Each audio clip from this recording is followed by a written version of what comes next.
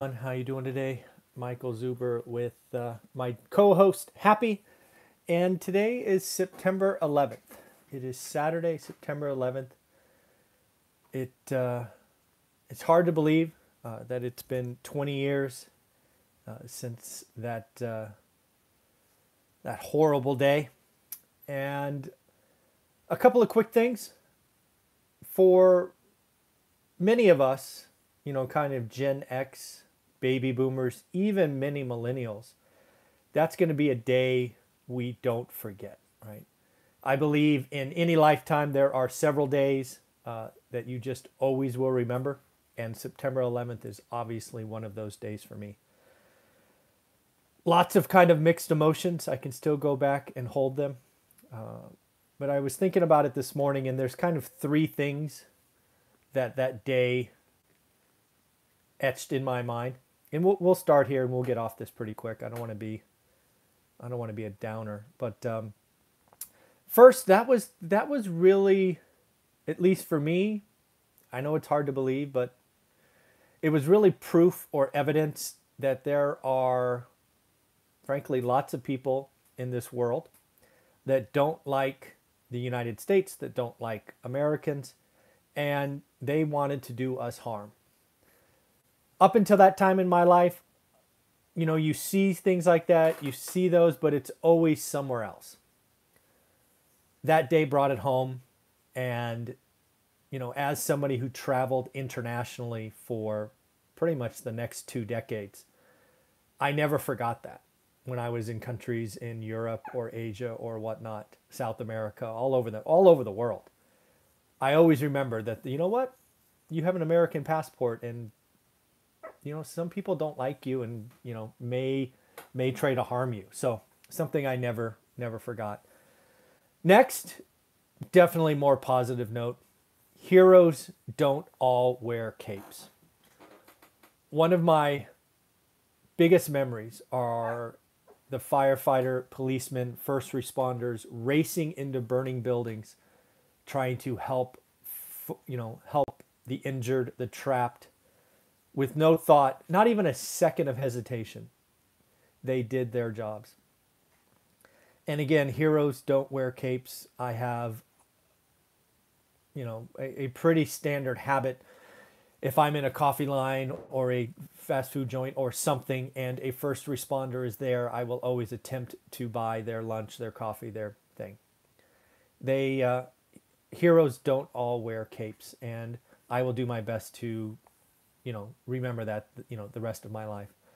And then lastly, this is something my father would always tell me. And again, he was served in the military. He was a Marine, as did my mom. She served in the Navy. But my dad would always tell me this. He said, son, freedom's not free. Don't ever forget that.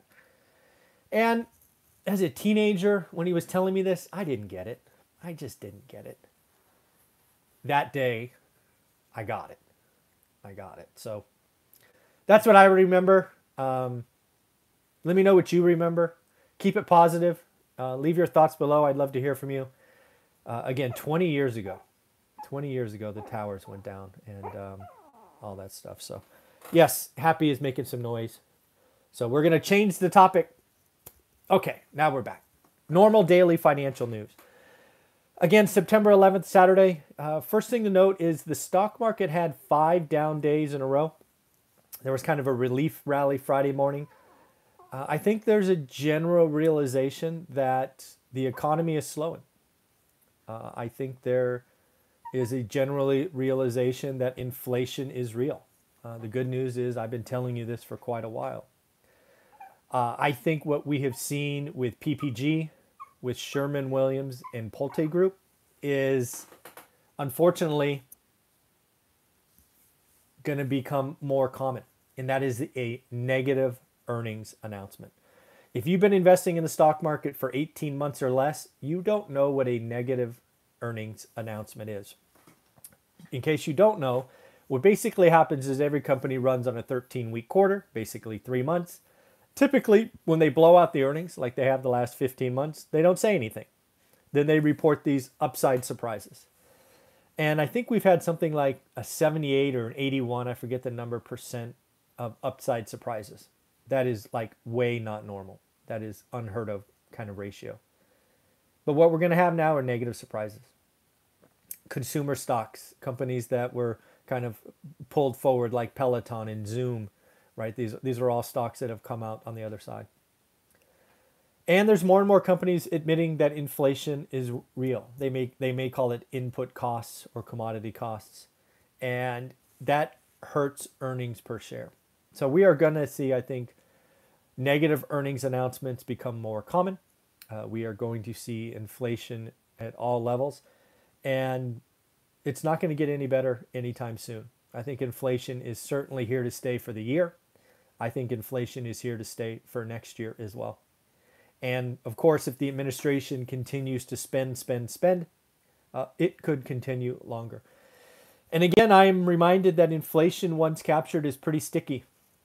We saw it in the 40s and the 70s. And again, I think 2020 is going to be a decade where we talk about inflation when we look back at it.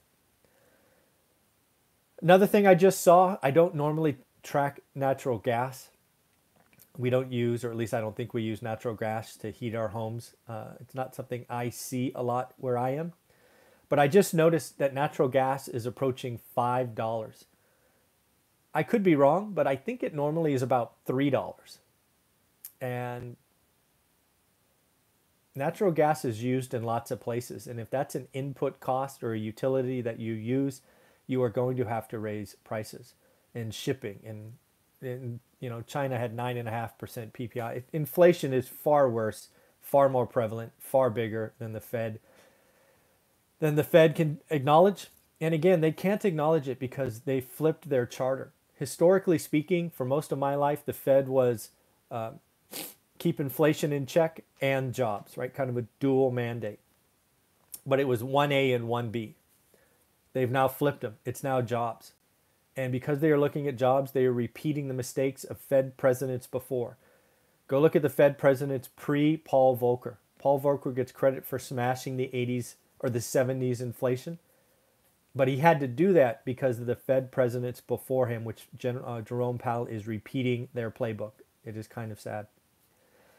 So when we look ahead, really what we have is Wall Street lowering growth expectations, most notably GDP, and raising inflation. That's a bad combination. Stagflation, inflation, all of that.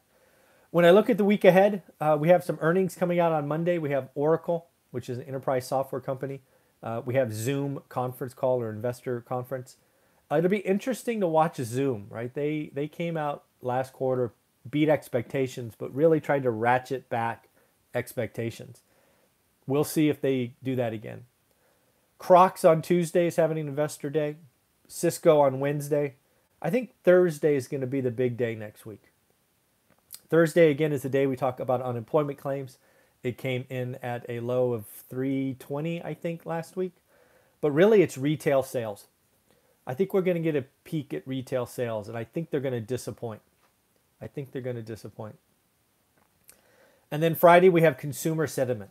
We are going to see where the consumer's head's at on Friday. So Thursday and Friday are going to be a big deal. The Democrats are anxiously working on how to spend an additional $3.5 trillion. I think we will see a lot more in that next week. But I just have kind of a fun question. Let's just say you were in charge of the checkbook. Let's say you had access to $3.5 trillion. What would 3 things you would do with that money? Right? And again, think about being in the U.S. government, right? It's not for you to spend on yourself or your family, but you're going to go tackle 3 things in the United States. What would you do? Would you do food insecurity, housing? What would you do? I'm just curious what you're thinking. Let's assume you had it at your disposal. What would you do? Let me know in comments below. Think about it for a little bit. $3.5 trillion is a lot of money. So what would you spend it on over the next decade? Again, I got some notes around inflation. Again, I think the 40s were 6% average inflation. The 70s were 8% average. I think 2020 is going to be an average of 5%. I think a lot of that will be in the first 3, 4, 5 years, and maybe we flatten out later, but I don't know. And then lastly, I saw an interesting article about Rolex watches being in short supply. I don't know why, but I think that is I think that is a sign that the K-shaped recovery in a nutshell. Rolex watches, at least for me when I was growing up, are one of those things I just had to have and bought before I was 30 and now never wear. But yeah, Rolex watches are in short supply. Go figure, right? The top end of the K did really well. And yeah, I don't know. I don't know why I find it odd that Rolex watches are in such short supply. So in the end, that's what I have for you today. It's kind of a weird day, 9/11, 20 years, never forget. You know, the other thing I remember about 9/11, we were nice to each other. We were nice to each other for a while, for months. People would smile at each other. We were nice to each other. Let's do that again. Let's be nice to each other. So in the end, I'm going to do our live at 8 o'clock just because I want to keep the theme going. So at 9 o'clock, we will be back here. I will create some questions and whatnot. But everybody have a wonderful day. It is 9/11. Let's remember.